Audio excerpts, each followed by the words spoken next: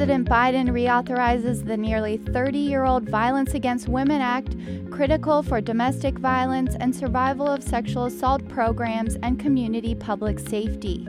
And Constantine Metal Resources releases an updated technical report raising questions about its transportation plan. It's the KHNS Local News. I'm Corinne Smith. Those stories are up next. Last week, President Joe Biden signed an omnibus funding package for fiscal year 2022. The nearly 3,000-page bill includes a reauthorization of the Violence Against Women Act, or VAWA.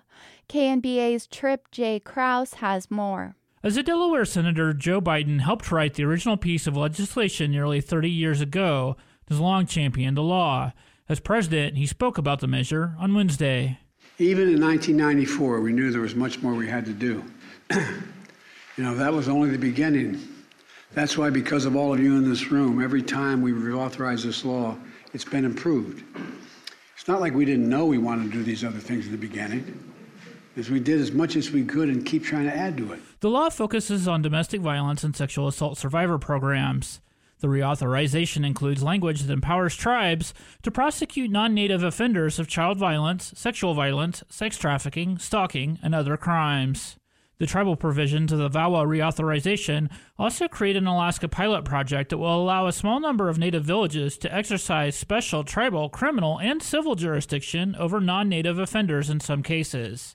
Akiak Native Community Chief Mike Williams is also the Alaska Region Vice President for the National Congress of American Indians.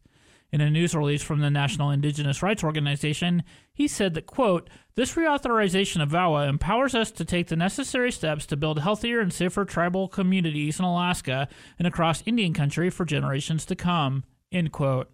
In Anchorage, I'm Trip J. Krause.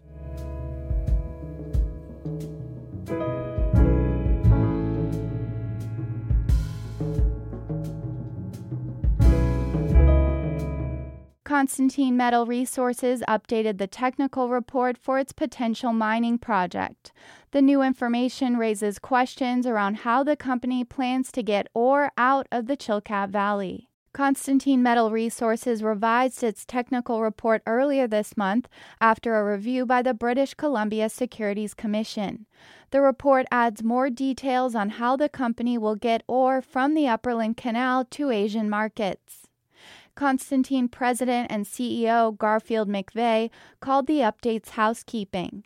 He says the company is currently focused on determining whether the mine is viable, then developing infrastructure. We don't need an ore loading terminal until we know the project is going to be feasible, and that's still down the road. It's still, as I say, it's probably 5 years before we're at feasibility. So we ourselves would not build an ore loading facility until we knew the project was economic. Constantine's Palmer project is still in the exploratory stages to mine gold, copper, zinc, and barite at a site near the U.S.-Canadian border at the headwaters of the Chilkat Valley.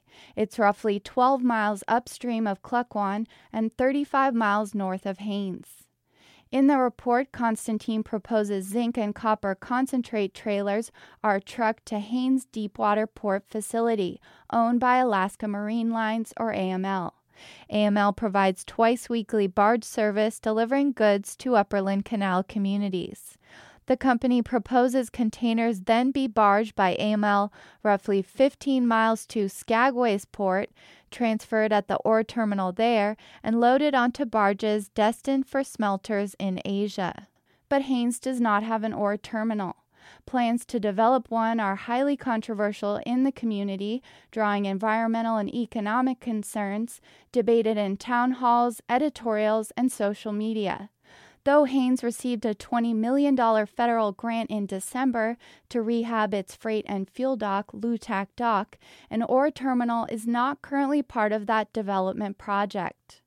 Haines Mayor Douglas Olrud says the plan has potential, but it's too soon to evaluate. We're probably at least 10 years away from them developing the ore bodies for shipment. And so everything that they're producing out there is liable to change between now and when they're actually shipping ore. And so I think it's a it's a plan that could definitely work. But I imagine there's going to be changes to that if they get to the point where they're transporting ore. And once they get to that stage, it'll be a much more refined plan. Olrud says moving concentrate containers could be feasible via Haynes roll-on, roll-off ramp. But an ore terminal facility would have to be constructed on an adjacent property to Lutak Dock.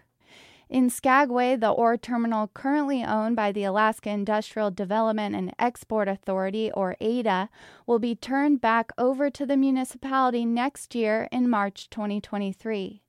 Skagway Mayor Andrew Cremata says the municipality is in negotiations with Yukon mining executives in their port redevelopment process, but he has not had any recent communications with Constantine about their proposal.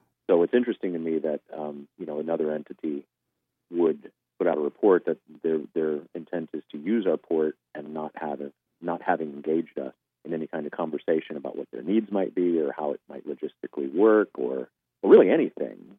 He says interested industry must be an active partner with Skagway.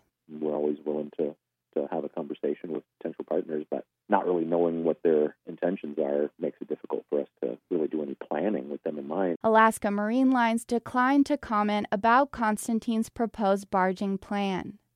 Environmentalists say the company has had to change its public reporting before around road access, following a complaint filed with the BC Securities Commission and a subsequent review by Canadian regulators. Chris Zimmer is with the conservation group Rivers Without Borders and says this latest update could be a result of regulatory pressure. He criticized Constantine for waiting to benefit from publicly funded infrastructure projects. So, this kind of smacks to me of corporate socialism, of this company sitting and waiting for government to basically build them a transportation plan because they can't afford to do it themselves. And this is a weak point for the company. If they can't get their product to market, you're not going to have a successful mine. And as it stands, they do not have any kind of approved, workable plan to get their product to market. Constantine is partnered with Dowa Metals and Mining Company of Japan, who has invested $22 million in the mineral exploration project to date. The report states the Palmer project has yet to determine mineral reserves and economic viability. Constantine President Garfield McVeigh says there is more advanced underground exploration to come. He says the company is in the process of applying for permits for the next stage of exploration with the state's Department of Environmental Conservation in the next few months.